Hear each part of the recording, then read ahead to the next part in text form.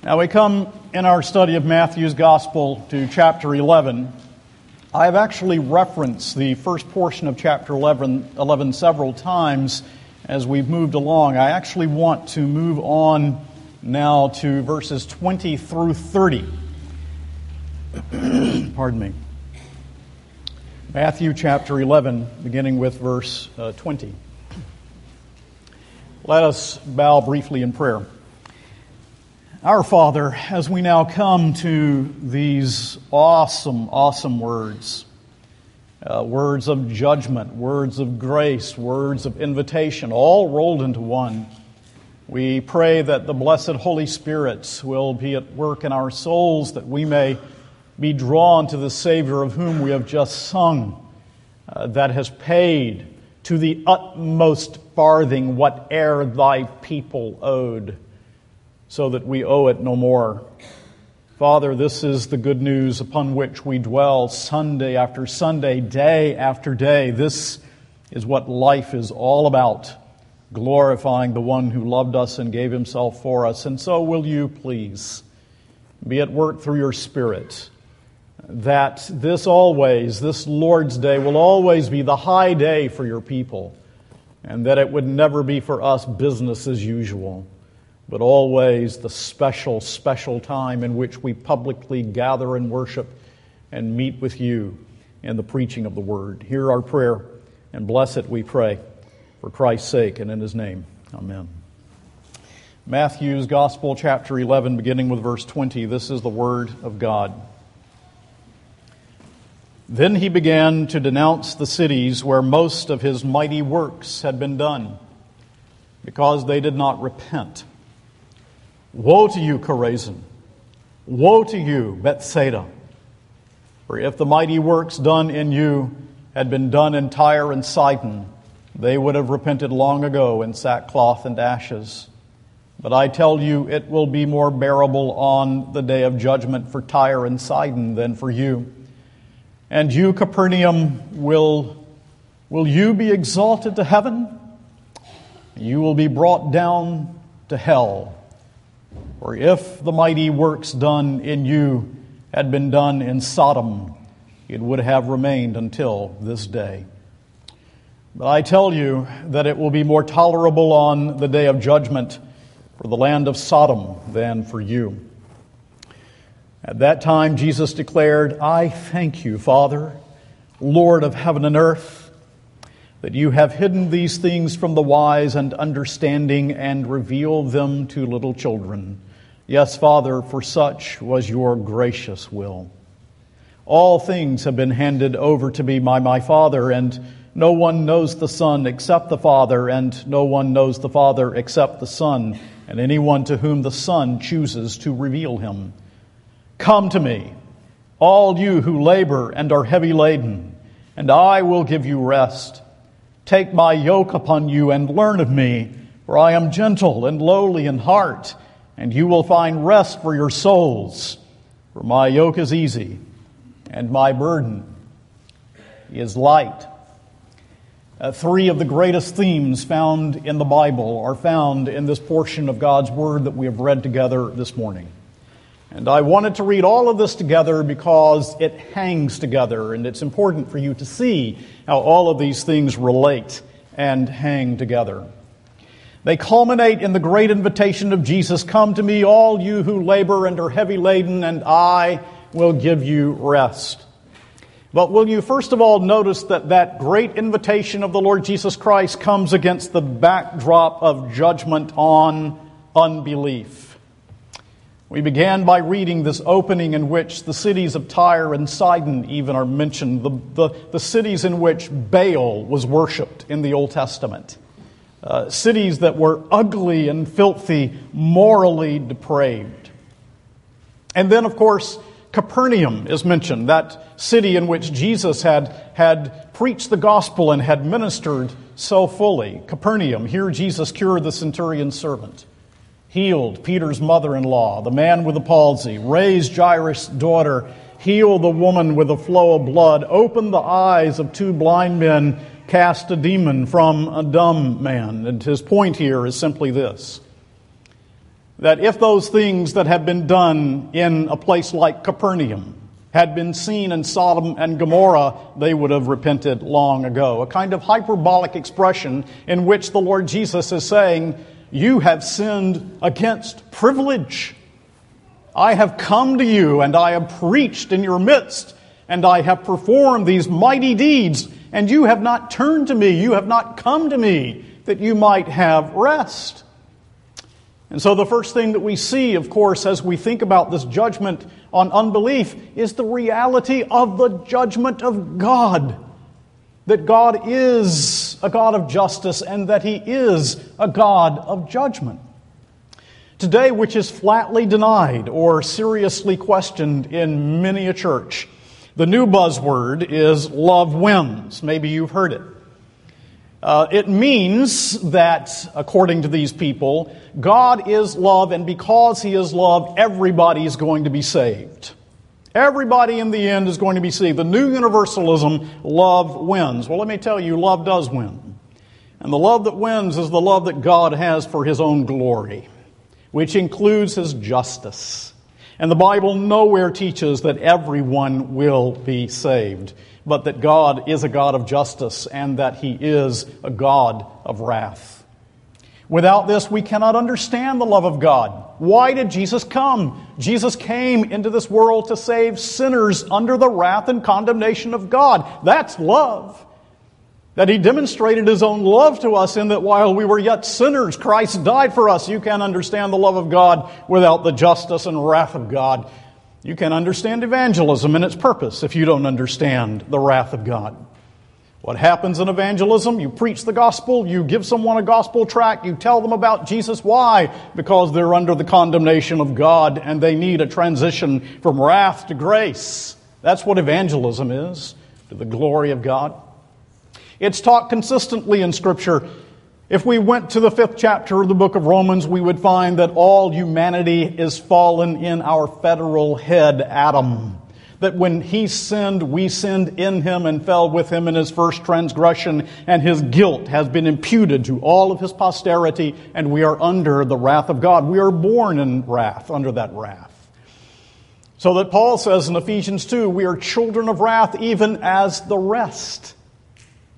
If we read the words of Jesus Himself in John 3:36, Jesus said, whoever believes in the Son has eternal life. Whoever does not believe the Son shall not see life, but the wrath of God remains on him. That's Jesus, meek and mild. The wrath of God remains on the one who does not believe in me. All the way to the end, if we come to the last book of the Bible, we find that phrase, the wrath of the Lamb. I always find that phrase to be so moving because Jesus is the Lamb of God that came to take away the sins of the world. And yet those who do not trust in Him will know the wrath of that very same Lamb. And so the reality of God's judgment is taught here in this text. But not only the reality of God's judgment, but the reality of greater judgment for some than for others. Every sin against God is deserving of His infinite displeasure because it is a sin against God's infinite holiness. That's true. But nonetheless, some sins are more heinous than others. And there will be gradation of punishment.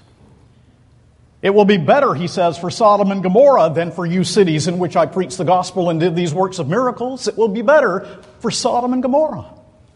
And so here is a sobering reality.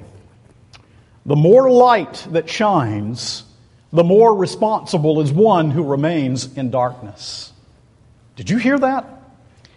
The more light that shines, the more responsible is one who remains in darkness.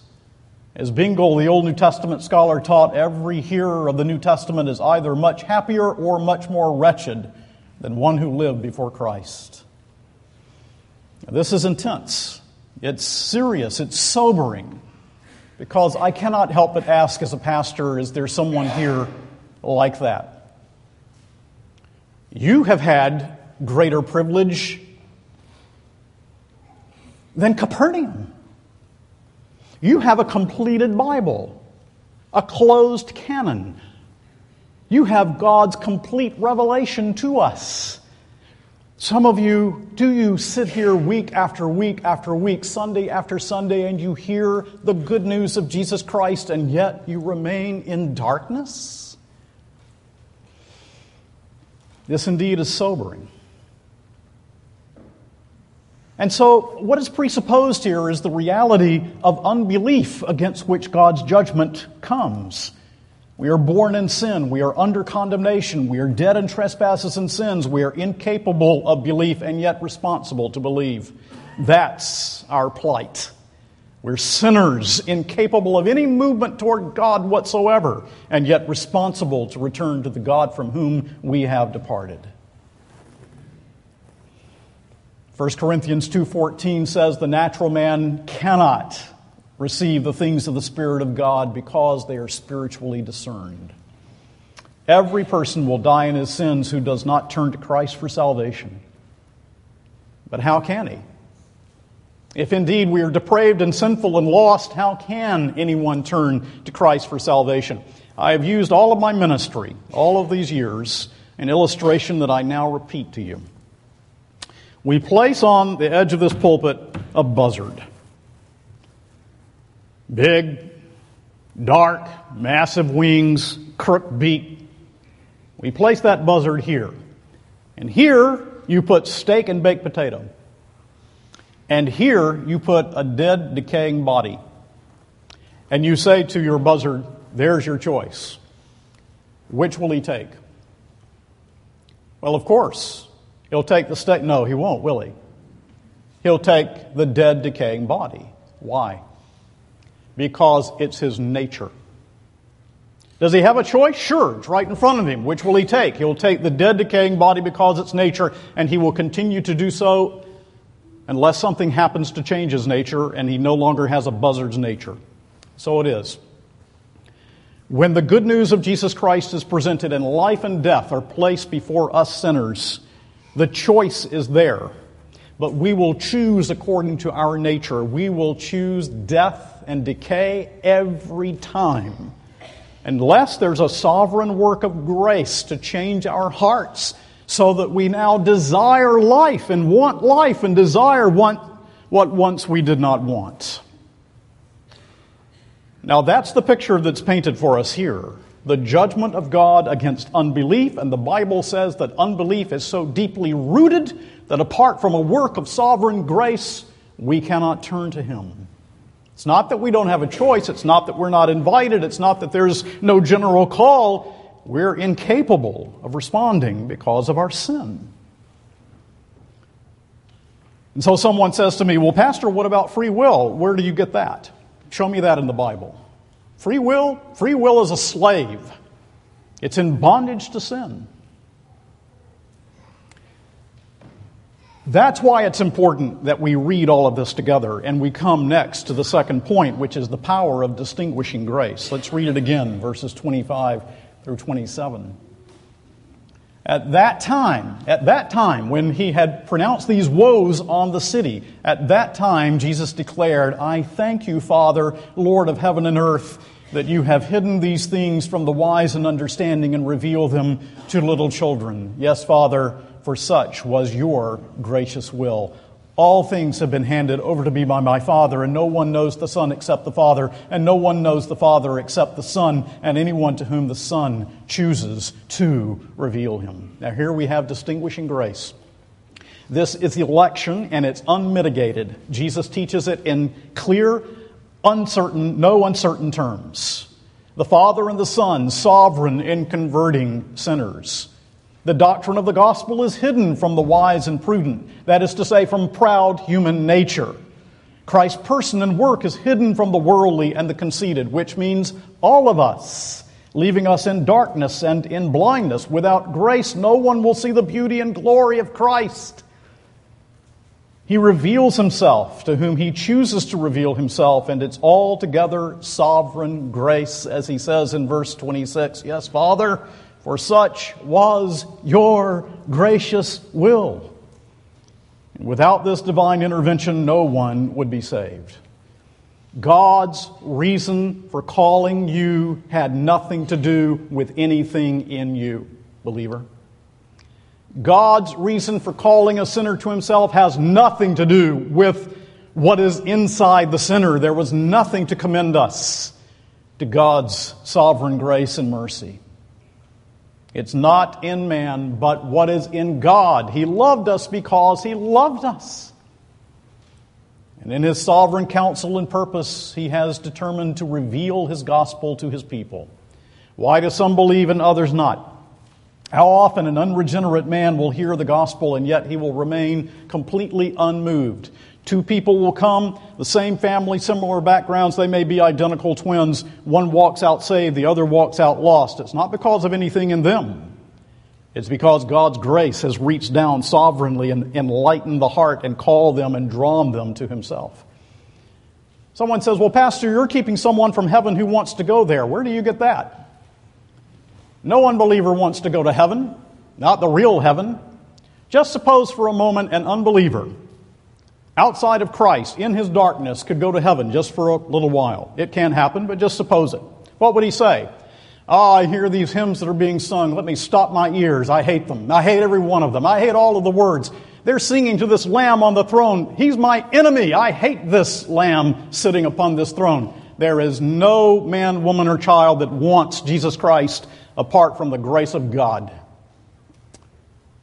The sovereign free mercy of the Lord alone can change the heart. Now, will you notice here in this passage that Jesus is not only teaching distinguishing grace, He is delighting in distinguishing grace. Here the cities have denied Him. They've not believed. And yet, right there, He says, I thank you, Father, that you have hidden these things from the wise and prudent and have revealed them unto babes. I thank you, for so it seemed, according to your gracious will, the good thing to do. It was according to your good purpose. It fulfilled your glorious desire. I praise you for that. I thank you for that. And every believer in Jesus wants to follow his Lord in admiring, distinguishing grace. No one deserves salvation, and if he saves one, it's grace. And no minister can be faithful who does not teach this thoroughly to his people. I cannot be faithful to you if I do not teach it, because you cannot understand grace without it. If I didn't teach this to you, pride would rear its head so often you would continue to try and mingle grace and works. You just would be all mixed up. If I didn't teach this to you, also a necessary plank for the assurance of faith would be missing in your life. You say, well, Pastor, am I elect? Let me ask you this question. Can you say from the heart, nothing in my hand I bring, simply to thy cross I cling? Can you say that? Can you say from that depth of your soul, nothing in my hand I bring, simply to thy cross I cling? Naked come to thee for dress, hopeless look to thee for grace. Foul I to the fountain fly, wash me, Savior, or I die. Can you say that? If you can say that from the heart, you're elect. Because only the elect will believe, and every one of the elect will believe. That's the point. Behind the saving faith that I have is God's everlasting love and mercy and decree to save me. And that means that He keeps me for time and for eternity. But another reason that a minister, I could not be faithful if I did not preach these things unto you, is because this is the truth that continually humbles us into the dust and leads us to worship God. So that we sing together, why was I made to hear your voice and enter while there's room? When thousands make a wretched choice and rather starve than come. Lord, why me? I'm no different than anyone else. I have nothing to commend me to you any more than another. Indeed, looking at my own heart, I see that I'm the chief of sinners. Lord, why me? And the only answer is, God loved you because He loved you. It wasn't because of anything within you.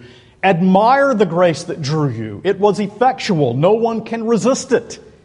Jesus is praising God for this truth. Why? He looks at Chorazin. He looks at Bethsaida. He looks at Capernaum. They're not believing in Him, but you see, Jesus sees something that they don't see. Jesus sees that God, the Father, is at work. that there is a remnant according to the election of grace, that He has His people and His people will believe and His people will be saved. And He sees that God is at work even in this world in which right and left people deny the gospel of Jesus Christ and reject the clear invitation to come to Him. Some of you may know the name Henry Atherton. Henry Atherton was the pastor of Grove Chapel in London, actually one of my good friends, until recently pastored Grove Chapel in London. And he also was the president of the Sovereign Grace Union. It was a union of Anglicans, Baptists, Presbyterians, Congregationalists, people that believed the doctrines of grace and wanted to disseminate them throughout England. But Henry Atherton was not always a believer, not always a minister of the gospel, not always faithful to his Lord, disseminating the good news of Jesus throughout England. He was a profligate and a gambler and a Christ rejecter. He grew up in a godly home, rejected the gospel, rejected the good news of Jesus Christ. One day as a young man, he was in his father's home and he found a tract that was lying up on the mantle. Took it down, looked at it, and read it. The tract began this way: "Where will you spend eternity?" He read through it and he was so angry he threw it in the grate that it might be burned up. Stormed out of his father's house, went to find one of his buddies, started talking to him, and his friend dropped dead right at his feet. God took it home. Where will you spend eternity? God was drawing Henry Atherton to Himself. No wonder this man was such a champion of sovereign free grace. In the end, he said, "Of course, there was nothing in me. I didn't love God. I didn't want God. God sovereignly, freely, lovingly called and changed my nature and regenerated me and gave me the gift of faith." And every true child of God can say that as we look back on our experience. There was nothing in me. It was all of grace from first to last. And that's the good news of this chapter. So that now as we come to the third point, which is the great invitation of Jesus, you see it against this backdrop, don't you? Here is the just judgment of God upon unbelief. Here is the sinner resisting and hating those things that are true, not wanting the gospel of Jesus Christ. How will such a person be saved? Well, that person will be saved because God in His sovereignty has determined to save a people for Himself, a multitude which no man can number, from every tongue, tribe, kindred, and nation on earth. So that now as we come to the great invitation, and Jesus says, "Come unto me, all you that labor and are heavy laden, and I will give you rest," it is with the confidence that when the gospel of Jesus Christ is preached, there will be those who respond to the invitation. Thank God. And so we come to the invitation. May we read it again, verses 28 to 30. "Come to me, all you who labor and are heavy laden, and I will give you rest. Take my yoke upon you and learn from me, for I am gentle and lowly in heart, and you will find rest for your souls. For my yoke is easy and my burden is light." See, first of all, here, of course, the person described, laboring, heavy laden. Not the proud, not the arrogant, but the weary and the burdened, in the midst of toil and overloaded labor that will never end. A toil that will never end, a burden that will never be removed unless Jesus Christ removes it. What is that load? It's the load of guilt, my friend. It is the load of guilt. It is the load of sin, that heavy burden of guilt that accumulates as we go on and on and on through life. The guilt of Adam's transgression imputed to our account. The guilt that we accrue through our own transgression as we move through life. What a burden it is. But in the midst of this, Jesus Christ calls out this wonderful promise. "I will give you rest. You come to me, and I will give you rest." A quote from Jeremiah 6:16, because Jesus is the fulfiller of what Jeremiah the prophet prophesied and promised. Relief to your guilty conscience. Your conscience will trouble you until the day you die and for eternity to come if you do not come to Jesus for rest. You know, conscience keeps a record. You sinned yesterday, you go on about your day and forget it, then something happens and you remember. something I did, something I thought, something years and years ago, something happens and I remember, I hated a person, I stole a piece of property, I had a thought that was filthy, I determined to do someone ill. Conscience keeps a record. And if you are outside of Christ, that record will come up again. It will come up again on the day of judgment. And all that your conscience has witnessed against you, and all that you have done contrary to the law of God, every bit of it will come up again. Unless there is someone to wipe your conscience clean. Unless there is someone who can expunge the record. Unless there is someone who can take your conscience in hand and say, in my love and in my mercy, I wipe you clean. The invitation extended, come to me, take my yoke and learn of me. Are you under the condemnation of the law? Come. Lay your burden at Jesus' feet. By faith, lay hold of Christ's person and blood and righteousness and sacrifice. His yoke is easy, a metaphor for discipleship, not the yoke of the law, but the yoke of grace. But to me, what is most remarkable in the invitation is the basis of the invitation. Come unto me, all you that labor and are heavy laden, and I will give you rest. Take my yoke upon you and learn of me, for I am meek and lowly of heart, and you will find rest for your souls. Don't you find that, as I do, to be most remarkable and wonderful? How is this the foundation for our faith, the foundation for our coming to Jesus, that Jesus is meek and lowly of heart, my friend? Because as we read this in light of all of the Bible and the remainder of the New Testament, we know this is the second person of the Trinity who came into this world and became a man and obeyed the law that you broke in your place and went to a cross and shed His blood that you might be saved and redeemed from your sin. It is servant language that comes from Isaiah 53 and other passages. Language such as we find in Philippians chapter 2 that speak of the incarnation of our Lord who became obedient to death, even death on a cross. He is saying, look to me. I'm God Himself become man.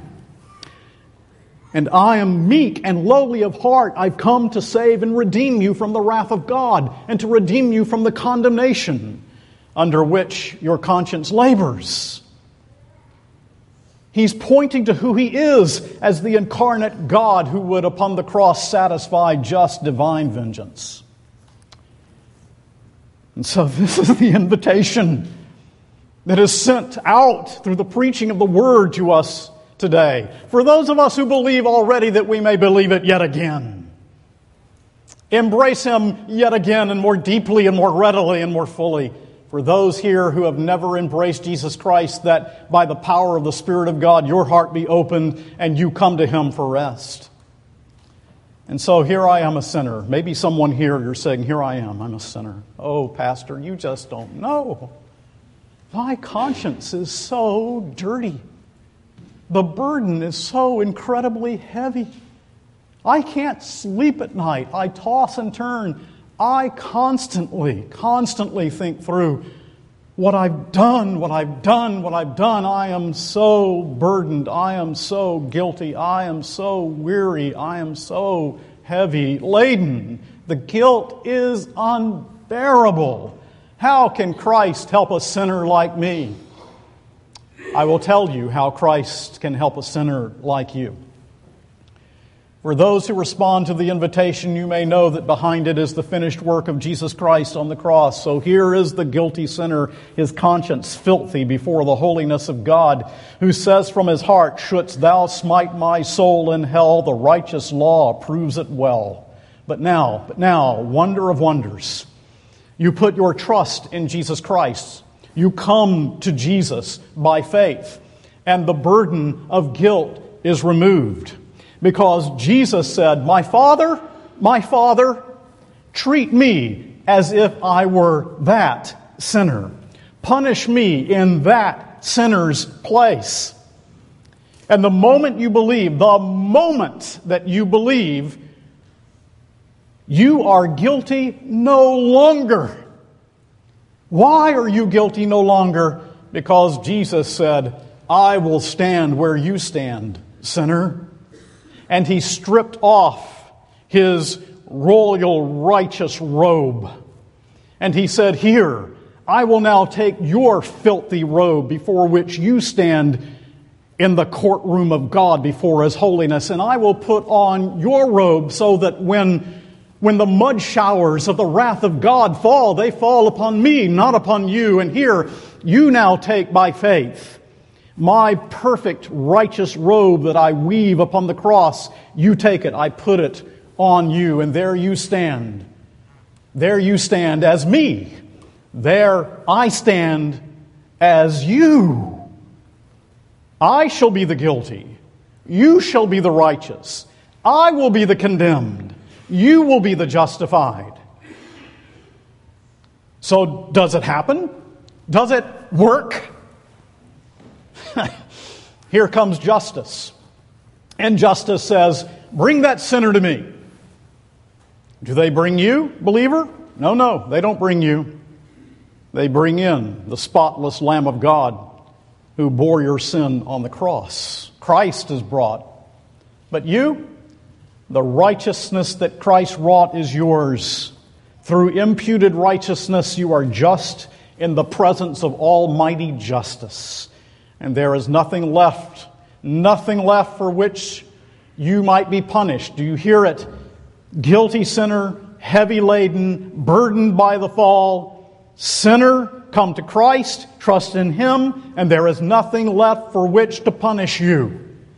Because every bit of it was laid on Christ, and He was punished in your place. And now the very justice which once condemned you speaks for you. And that very justice says, you can't punish that man, you can't punish that woman, you can't punish that child, because I took punishment in His place. One of the old divines rightly said, a redemption that does not save is not worth preaching. That's right. But we have a redemption that saves, as we sung in that middle hymn. Justice looks upon you now, believer. And when justice looks upon you, what does justice say? Justice now looks upon you, and justice says, I am satisfied. I am completely content. Come unto me, ye weary, and I will give you rest. O blessed voice of Jesus, which comes to hearts oppressed, it tells of benediction, of pardon, grace, and peace, of joy that hath no ending, of love which cannot cease. Come unto me, all you who are laboring and are heavy laden, and I will give you rest. May the Lord bless the preaching of His word.